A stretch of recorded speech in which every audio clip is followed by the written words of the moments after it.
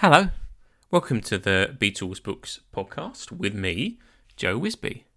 My guest for this episode is David Jacks, who is here to discuss his new biography of Peter Asher, A Life in Music.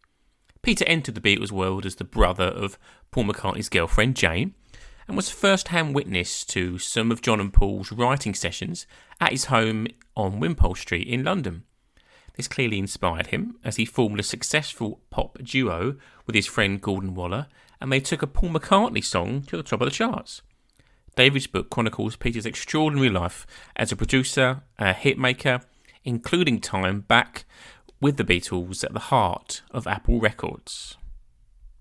David Jacks, hello, welcome to the Beatles Books podcast. How are you? I'm fine. Thank you for having me. My pleasure. We are here to talk about your book on Peter Asher, A Life in Music, a man associated with the Beatles from lots of different angles. And we're going to focus on, over the course of this interview, his time really in the 60s and a little bit beyond that. But obviously your book goes into great detail after that. The age-old classic first question, where did the idea for the book come from? I ran into Peter. Most of my working life was involved in the entertainment industry as either a music supervisor or a video editor. But at that point, and we're talking about 20 years ago, at that point, I was in between jobs, and I just had this little part-time job just to keep me busy.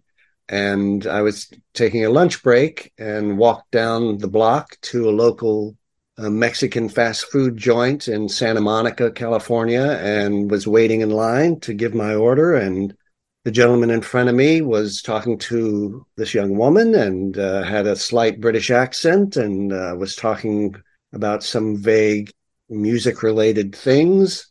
And I was, trying not to be too noisy, but I was listening and I was thinking, is this Peter Asher? And so as soon as they stopped talking, I leaned forward and said, I'm sorry, are you Peter Asher? And he said, yes, I am. Very proud of the fact, it seems, and why not? I said, well, I'd like to interview you. And he turned to the woman next to him. He said, well, here's my assistant. She'll set it up. And it was that easy. And at the time, I was thinking, as I said, I was in between jobs. And I thought, well, maybe I could write some article or something and start a little side career that way. I'd done a little bit of writing throughout my life, but nothing professional. And people seemed to think that I was somewhat good at it. And I thought, well, I'll just write a little article and see if I can get that started. So that was how it started. I interviewed him, and after, about an hour and a half of the interview, and I went and transcribed it. And I thought, well, rather than just a straight Q&A, maybe I'll talk to some people that he's worked with and flesh it out and make it more of a real sort of article. And that's what got it started. And as I started working on that, the more I started thinking about, well, his career has been just so amazing and so long, and he's worked with so many people. Maybe this could be a book. So I went back to him to interview him a second time, and I told him, I said, well, first I said, are you going to write an autobiography? And he said, no, I have no interest in doing that. People have asked me, and I'm not going to write one. And I said, well, if you're not going to do it, I think I'd like to take a stab at, writing a biography. And he looked at me like I was nuts. And he just said, well, who's going to want to read it? It's just me. And I said, well, I think there would be some people that would be interested in your career. Other than that, he never tried to talk me out of it. He was always very open to meeting with me. Obviously he was busy. He had a job at the time working with Sanctuary Records. But anytime I wanted to speak to him, he would set it up. I kept waiting for him to eventually just get fed up and say, please go away, but he never did. This took me a long time because, again, I was usually either looking for a job, or I had a job, or I'd be moving, or I'd have to move again. Various, life things would happen, and I'd have to set it aside for a while, but I always kept coming back to it. And he, at one point said, I admire your persistence. And so, yeah, so finally, after almost 20 years now, the book came out just a few months ago, and he said it was good, and for Peter Asher to say it's good, I figured that was high praise. So that's kind of how that went. I'm incredibly glad that you did write the book, because it's as far as I'm concerned, a really insightful and interesting read. I think it's interesting if we look a little bit at Peter's early life. Most listeners will probably be aware of Wimpole Street, his home that would later be the home of one Paul McCartney, and we'll certainly come back to that part of the story. But tell us a little bit about what life was like for the Ashers at that address. What kind of family were they? Well, his father, some people might know that he was well respected a doctor in London in the 40s, 50s, and into the 60s. I guess his main claim to fame is that he discovered, I guess, and named the condition known as Munchausen's syndrome. So he was a doctor, well respected doctor in London. His mother, Margaret, was a professor of music at the Royal Academy. Peter and his sisters were surrounded by this, very successful and intellectual family. I've heard stories about how during, meals, they would be discussing all kinds of different things, and they would jump up and get a book from the library and debate and talk about various things. So it was a very intellectually stimulating family that he grew up in. And of course, with his mother being a professor of music, she gave him music lessons. Oh, then there was the acting. Him and his sisters were signed up by a talent agency. I think what happened was one of Margaret's friends just said, well, your kids, they all had red hair and they were all very cute. And so they said, well, you should get them in front of the cameras, they'd be great.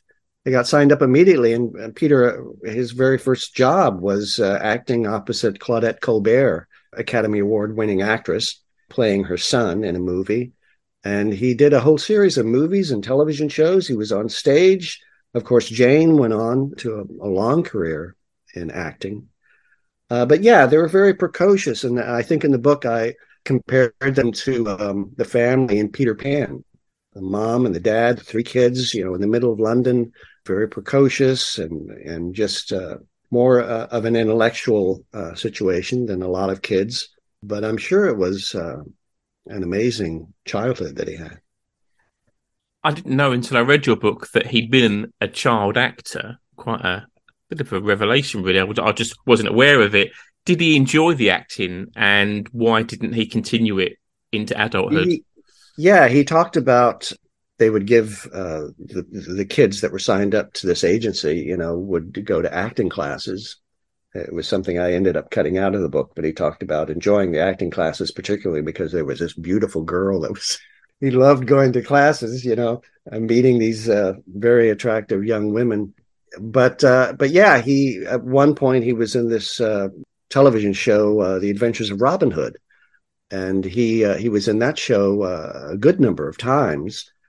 Part of what they would do for Robin Hood was give him, writing lessons and archery lessons, and so I mean, as a kid or, young adolescent, I'm sure that was just a lot of fun. You're outside learning how to shoot arrows and doing all this daring do. And so, yeah, I'm sure he had a great time.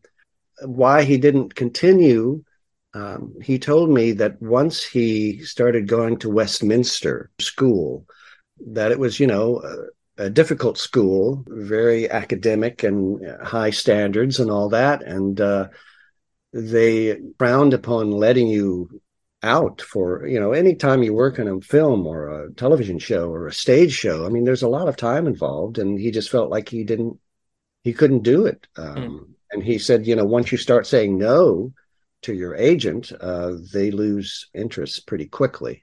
He did go on and do a lot of radio because he said that you could just breeze in, there's no costume fittings or memorizing lines. They just hand you the script and you go through it, make a few notes, and then you do it. So he could do those very quickly. But that was kind of the end of his acting career. Yeah. So after that, roughly after that, although I'm probably skipping through a little bit too quickly, enter Gordon Waller and the partnership that would kind of define the first part of Peter's life, I suppose. Peter and Gordon. Tell us a little bit about them. How did they meet, and how did they decide to form a pop duo? Well, they met at Westminster. Gordon was another student there, and Gordon had already been interested in music for a long time. As a matter of fact, something that Gordon told me was that he had been offered a recording contract as a teenager from someone at EMI who heard him sing and play at a Christmas party and said, "Oh, I'd like to give you an audition." But of course, he was too young. His parents wouldn't let him leave school. And so that was the end of that. But they said, well, after school, why don't you come back to us and we'll see if we can do something with you. So he had already been interested in music. Of course, Peter was already learning to play guitar. The story that Gordon told me was he heard Peter playing in a room at Westminster and walked in and listened to him play and was very impressed. So, just like, you're young guys and, oh, you play guitar too. And so they just developed, of course, they both loved the Everly Brothers. Gordon kind of brought his love of American rock and roll and Buddy Holly and things like that. And Peter was already interested in folk music. They just kind of combined their general interests. Gordon had this nice baritone. Peter had this nice tenor. They sounded good together. And they said, well, let's just, see what happens. They started playing parties and pubs where they could, play for a while and get free sandwiches and beer.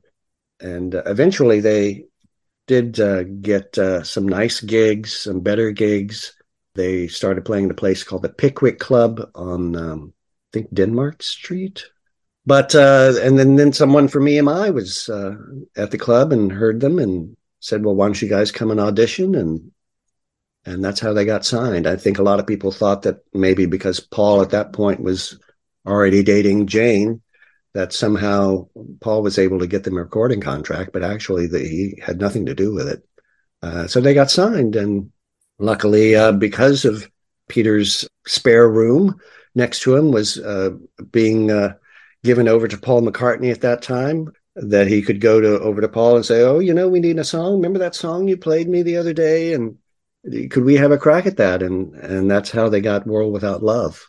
What was Peter and Gordon's relationship like? Was it a really close friendship, or was it a bit more of a professional thing? Well, I think they were close. Certainly their personalities were very different. Gordon was much more of a hellraiser, and Peter was more, like I said, the intellectual who liked to read a lot. So their personalities were pretty different, but they knew that their sound was good, that their harmonizing was really good. I don't think they hung out a lot together, but they liked each other. So I guess sometimes that's all you need.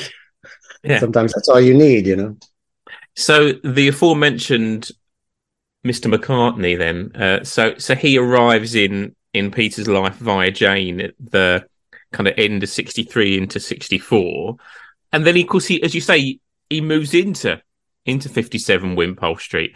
What was the setup there? He was, in the book, you make it clear that he was very much in the spare room rather than with Jane, wasn't he?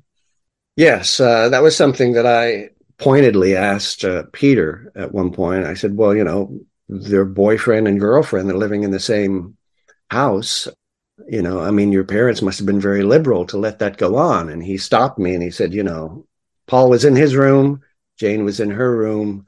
It was conducted the way, a proper British household would be conducted. So he seemed to think that, anyone who thinks that it was just more of a swinging 60s kind of thing going on, that wasn't the case at all. It was a situation where, he was hanging out a lot at Wimpole Street in 1963. He and Jane were, a nice item.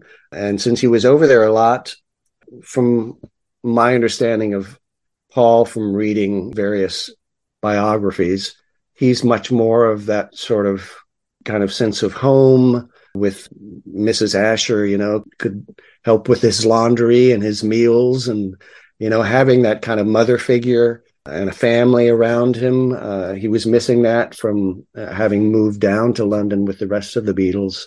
They were sharing this bachelor pad, and that wasn't really what he needed, I guess, at the time. So they said, well, we have the spare room at the top right next to Peter's bedroom. You could just stay there. He jumped at the chance, I think. And so he was there for almost 3 years. I mean, right in the middle of the height of Beatlemania, he was in the Asher household. And I guess he had like the secret way to leave the house. Instead of coming out the front, he would go out a window and along the balcony to a house next door. They'd worked out this whole system where he could avoid the fans that might be waiting downstairs and go through someone else's kitchen, and I'm passing through, that sort of thing. So that must have been pretty wild. But he was there for a while, and I'm sure that must have been a fairly amazing time. He and Peter did a lot of audio experiments. They each had their own reel-to-reel tape recorder. So at times, I mean, he was busy. I mean, the Beatles were insanely busy. They were either recording or touring or whatever. But when he was there and when Peter was there, they could kind of play with these audio experiments, playing tapes backwards, putting stuff on the tape head to see how it varied the sound, and all kinds of things, which I think helped influence Revolver in a big way.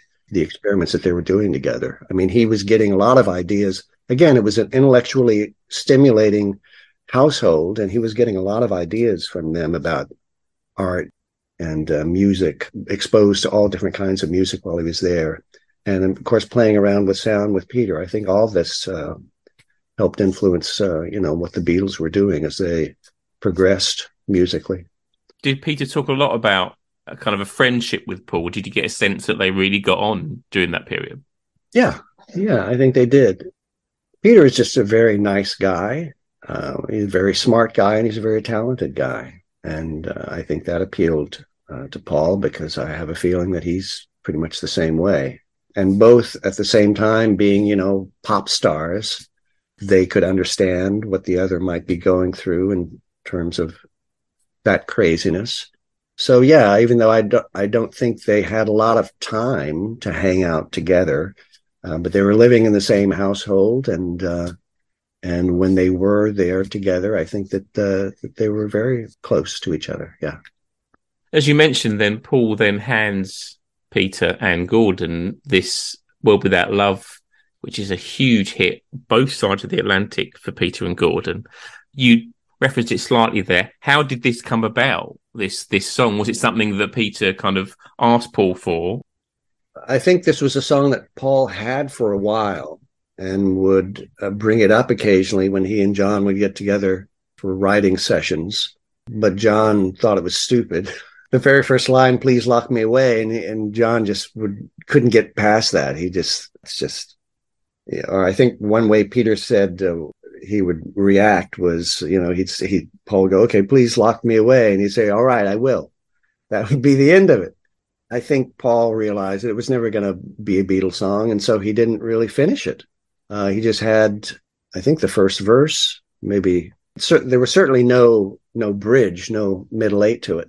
Peter heard Paul at one point sing it, so when they went into EMI to do their audition, Norman Newell, who was the A&R guy, was thinking of Peter and Gordon more like Britain's answer to Peter, Paul, and Mary and the Kingston Trio and all the folk stuff that was going on in the United States during that time.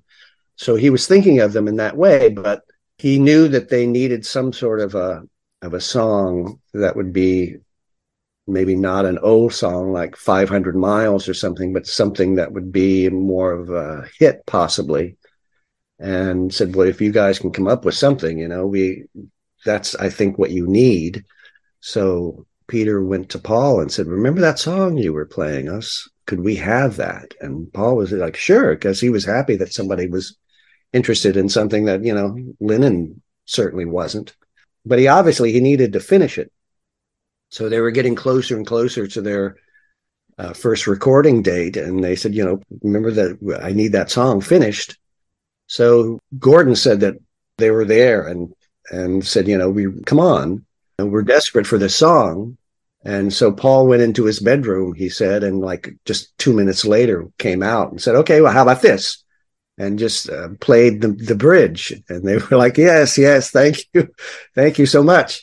Yes, they asked Paul to finish it, and Paul was happy to finish it and give it to them. And they had a number one hit right off the bat, which is pretty unique. And of course, in the United States, anything that had a Lennon and McCartney songwriting credit on it was going to get played on the radio, because at that point, the whole top five in the United States were Beatle records. So it got a lot of airplay, and they had a big hit, and then they could come over to the United States and tour, and that started that whole scene for them. And certainly was, a life-changing experience for Peter to, they loved American music, everything. I guess in England at the time, they were still trying to get over the rationing and the bomb sites and everything that was left from World War II. So the whole British invasion was not only big for the United States musically and culturally, it pretty much changed everything, but I think it also was a big boost for Great Britain. So as a young man, right in the midst of all that, I'm sure it was insanely exciting for Peter. And I asked him about it, and he, all the screaming girls, and he was like, oh yeah, I can't recommend it enough. And he was a kind of a shy, maybe not shy, but very reserved, as I said, kind of intellectual guy. And to be, thrust in the middle of all that was, I can't imagine. But I'm sure he enjoyed himself, and Gordon certainly did, because he was much more into the whole being a rock star. He really wanted that. He loved Elvis Presley and all of that sort of thing, and he really wanted the girls and the money and the fame, and he threw himself into that. Whereas I was talking to their liaison for Capitol Records, and so when they would come to Los Angeles, he'd be trying to look after them, and he would say, Peter would, at the end of a gig or a TV show, would go back to the hotel and read and relax. Gordon, was just going to strip clubs and was driving down the middle of Sunset Boulevard, at 90 miles an hour. And like I said, their personalities were fairly different. So again, kind of slightly scooting through here, but their pop career, whilst successful for a period, it does tail off. What happened? Why couldn't they quite sustain the success of World Without Love? Well, I think a lot of it had to do with Gordon, that he was just getting tired of the kind of music that their producer and their manager wanted them to do. He was very kind of, when I spoke to him, he called it soft, sweet shit, the kind of stuff that they were being, especially towards the end. A lot of their hits at the end were almost novelty songs in a way. It all started to get really, I think, get under Gordon's skin, what they were being told to do. I think one of their last albums were all like show tunes, Somewhere, and, that sort of thing. And so he got really fed up. And so he decided he wanted to do his own thing. And I think that had a lot to do with it. And I think Peter also, to a certain extent, he was a smart guy, and he knew being a pop star was going to come to an end eventually. So I think it kind of ran its course. They didn't have some big breakup and, yelling at each other. It was just kind of, well, maybe that's the end of it. And so Gordon tried to have a solo career, and it didn't go anywhere. He was drinking a lot at the time. Again, he was, I think, a lot of the frustrations with his career with Peter and Gordon. One of Peter and Gordon's last records, You've Had Better Times, was the name of the song that Gordon had written. It was a great record. I remember when hearing it on the radio when it came out, I thought, well, that's a great record. But it got banned because the folks at Capitol Records thought it was too sexually suggestive with some of the lyrics. And so they pulled it and made them re-record it.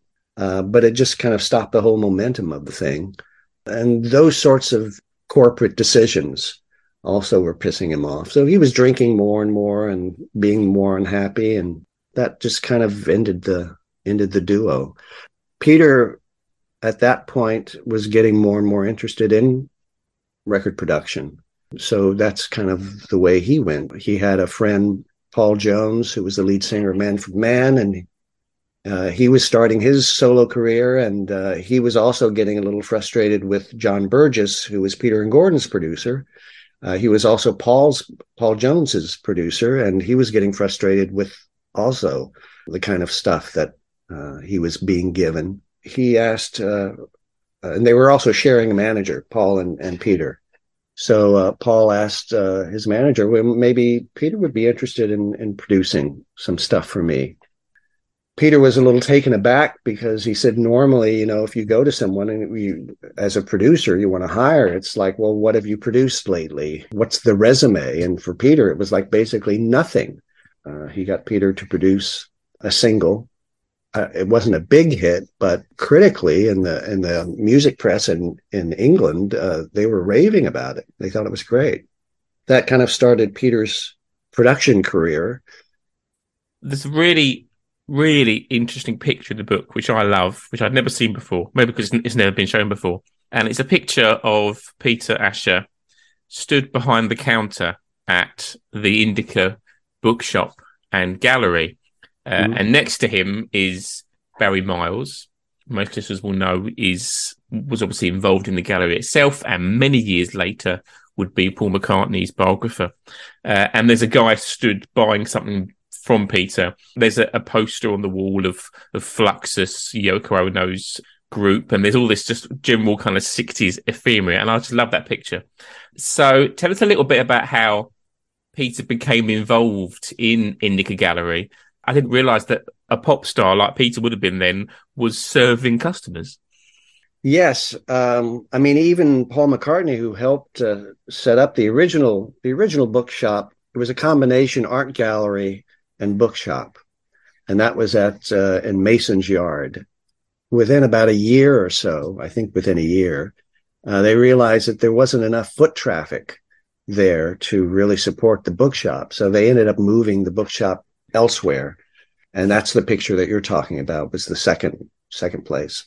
But Paul McCartney was it was like everyone was just, it was one of those things like, hey, let's put on a show. Or, hey, let's build a bookshop.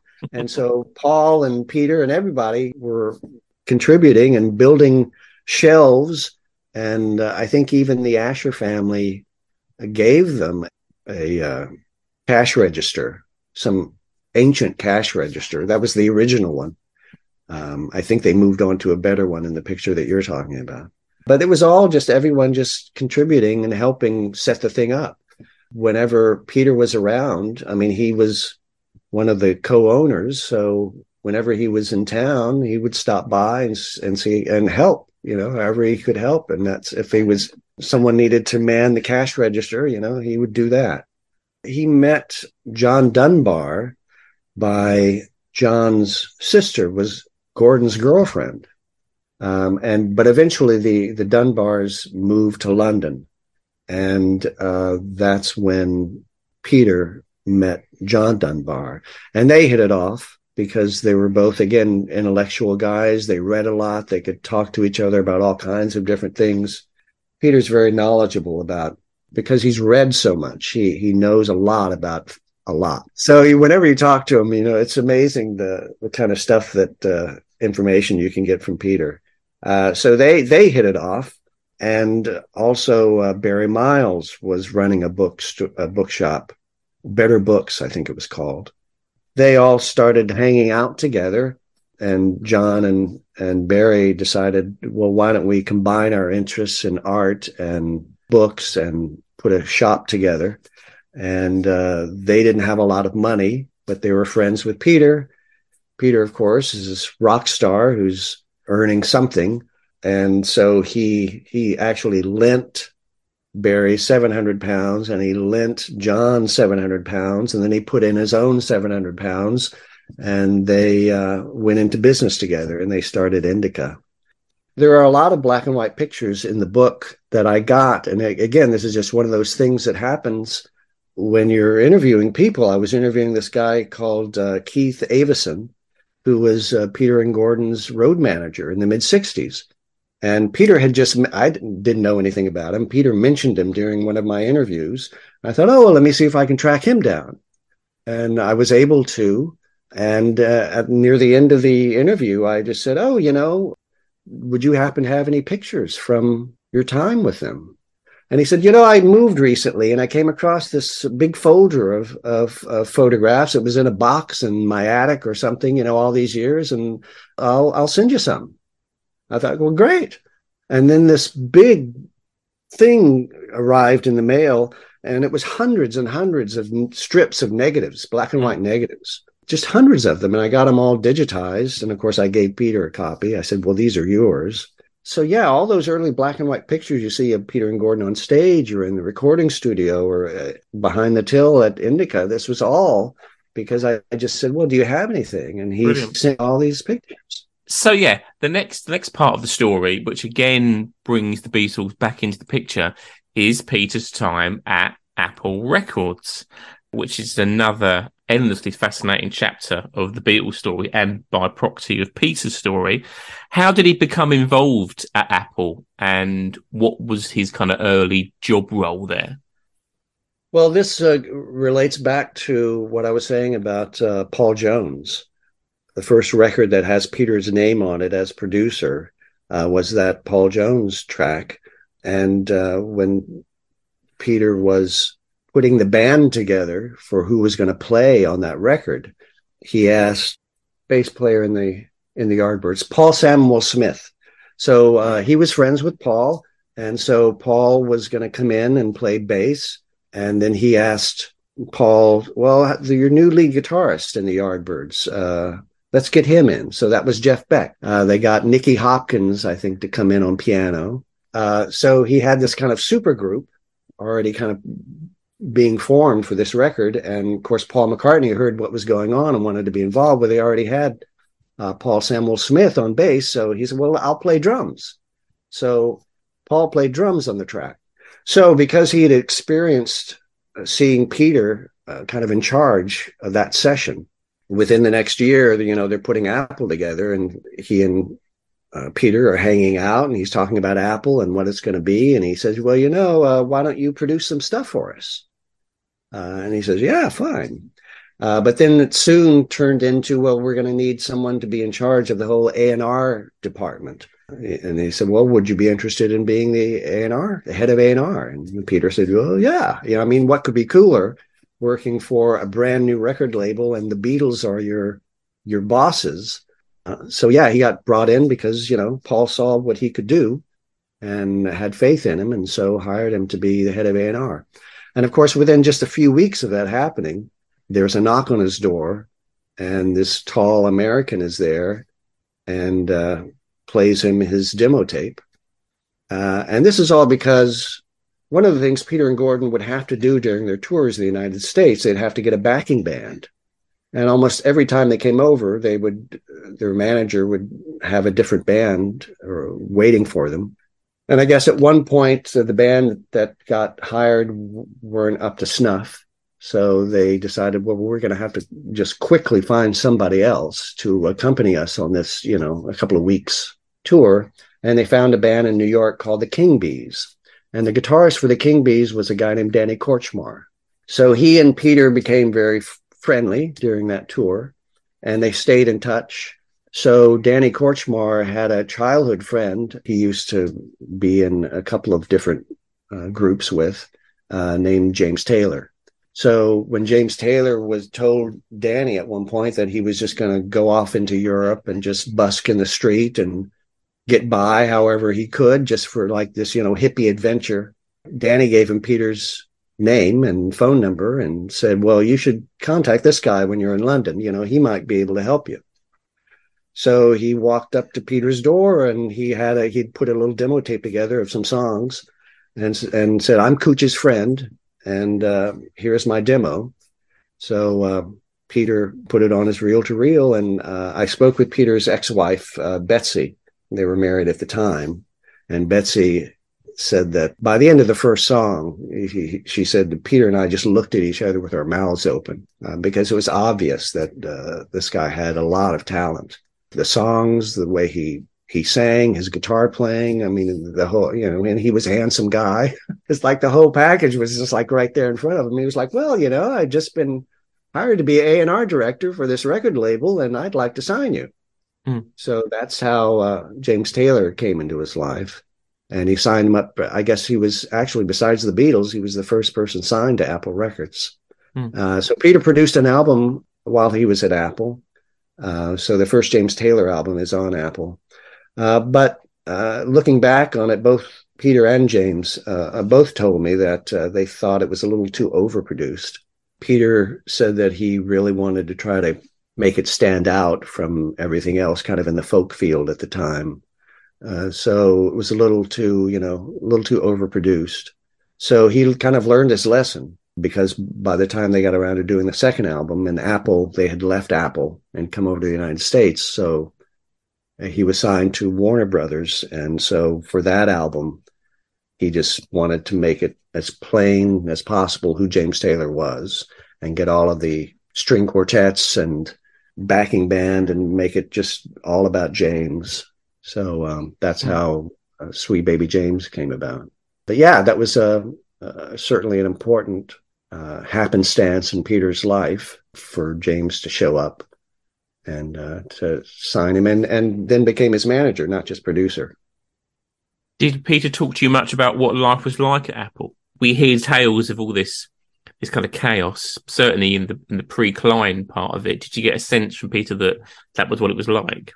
I didn't press him on that, and he didn't offer any, wild and crazy stories. Other people did.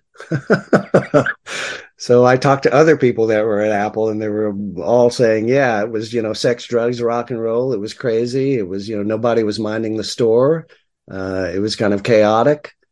So yeah, it seems like what I heard from everybody else, all those kind of stories are true. One person said that, anytime anybody of any stature came to London, rather than wanting to go, see the prime minister or something like that, they would want to come to Apple and see the Beatles, so everyone was coming by.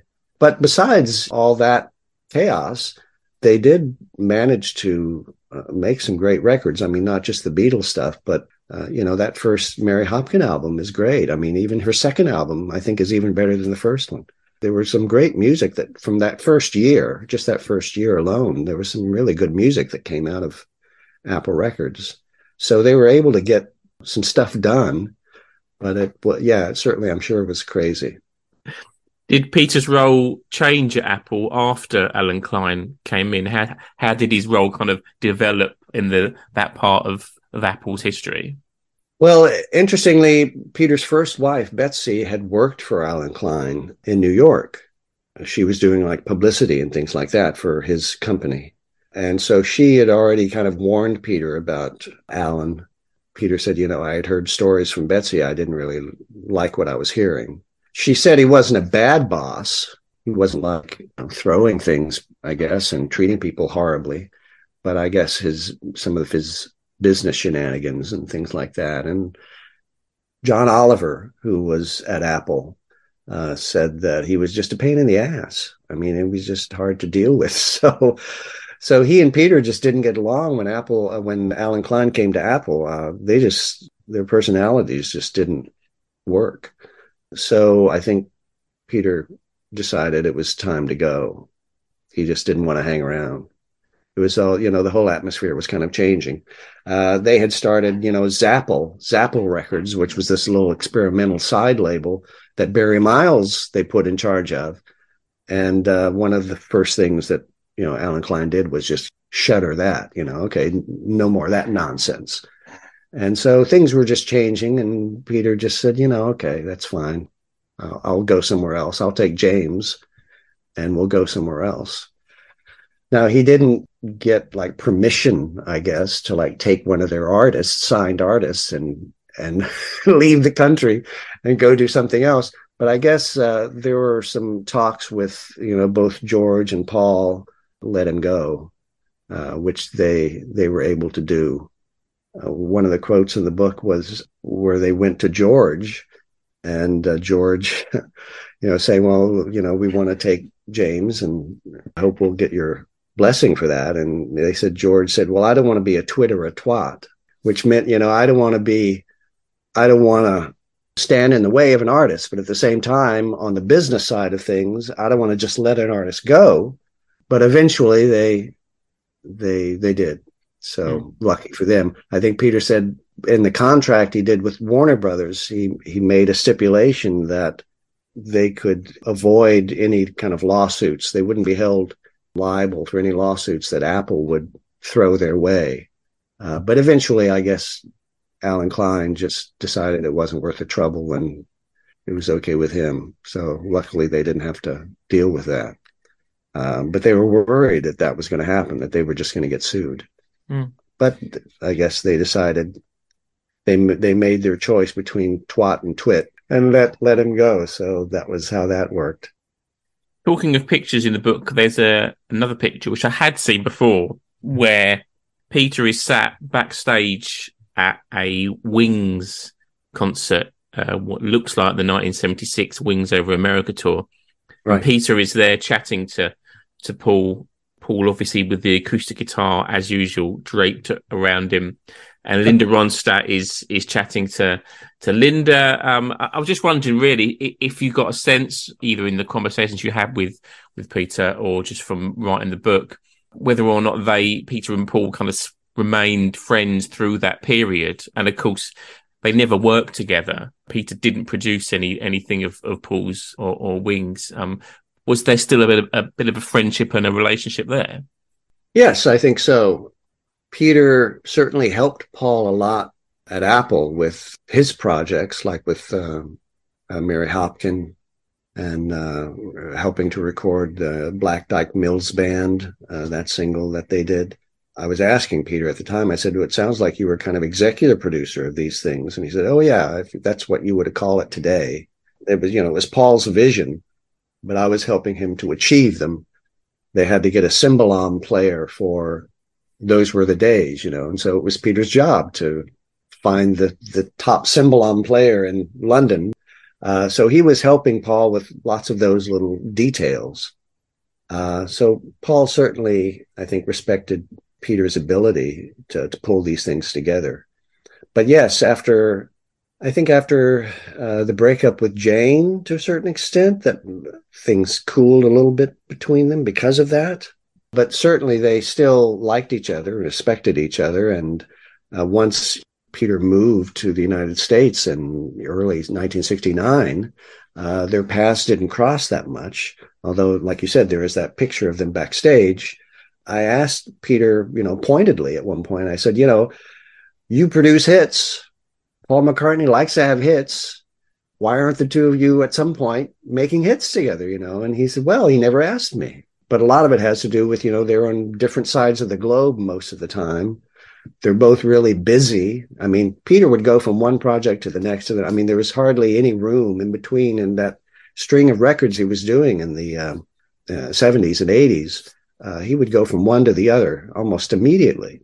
He would always have something cooking while he was finishing, another project. So he said, we're both just busy and we live in different places. He said, but anytime we do get together, it's all hugs and it's friendship and all that.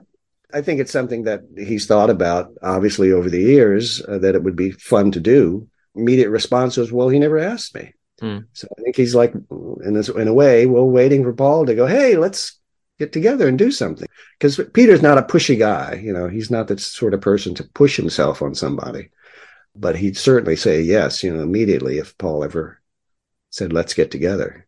So a bit of a concluding question now. As I said, there's lots more in the book about Peter's life after the 60s, and readers will discover that should they purchase the book, which I hope they do. Peter had a lot of success, as you say in the book, in a lot of areas of his life. Did writing the book, and obviously spending what sounds like a large amount of time with Peter, did that give you an insight into why he was successful and he was kind of so well thought of? Well, I can't tell you how many people, when I would contact them, would say, oh, I'm so happy, you're writing this book about Peter. He really deserves someone telling his story. I probably shouldn't say this. There was one out of the 200 plus people that I contacted. There was one person who said, I have nothing nice to say about Peter Asher. And I told Peter this, and I could see he was like incredibly surprised. Who is that? And I told him, and I could see he was like going through his mind going, well, what did I say? Or what did I do? He couldn't figure it out. But it goes back to this things I was saying earlier. He's incredibly intelligent. He's incredibly musical. He may not be talented enough to play, a stinging lead guitar, but he just knows so much about music and how to put records together and what he needs. Just a little bit of that, not too much of that. What about this idea? Let's try this. He's smart and he's talented and he's nice. So why wouldn't you want to work with somebody like that? There's a lot of people that are good at being a musician. And there's some people that are good at being maybe a musician and a producer. There's almost nobody that's good at being a musician and a producer and a manager, a vice president of a label. I mean, and he's done all that. I mean, he's done it successfully. I mean, I can't think of anybody else that's had that kind of a career, been successful at it. And then just as a producer, the types of music that he's produced over the years, I mean, it's been everything, not just rock and pop and folk and country. And he's done show tunes and movie soundtracks and dance music, Latin music. So that's one of the reasons I wanted to write the book, was just kind of remind people, well, don't forget this guy. He's amazingly good at what he does. He's had such an amazing career. Buy the book. You'll see what I'm talking about. Well, David, it's been really enjoyable speaking to you. It's a fascinating book with lots of Beatle-related stuff in there for readers. So all that's left is for me to thank you so much for your time. Well, thank you for asking me, and good luck with your show.